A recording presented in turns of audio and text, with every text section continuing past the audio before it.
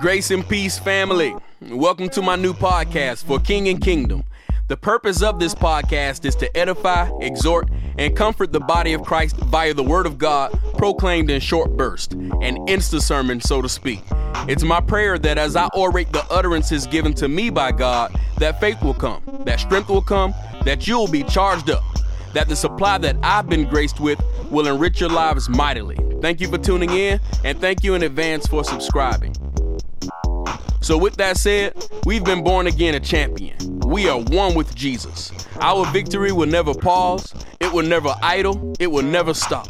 We're always triumphant in Christ. God's mercy is inexhaustible, unbreakable, and obtainable. His grace is sufficient, and His power is operative, effective, and limitless. Forget the things that lie behind and press on forward by faith in the blood of Jesus. You can get exactly where God has predestined you to be.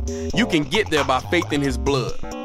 Today's confession of faith in God comes from Ephesians chapter 2, verses 4 through 6, and 2 Corinthians chapter 2, verse 14. First of all, what we're doing here is verbally agreeing with God about who we are as new creatures in Christ. So let's expect some awesome manifestations of what the word says that we have and what we can do through Christ Jesus who strengthens us. Here we go. God is rich in mercy, for His great love wherewith He loved me.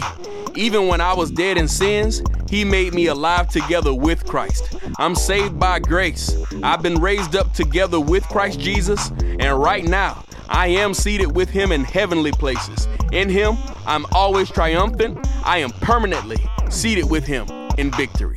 Jesus is Lord.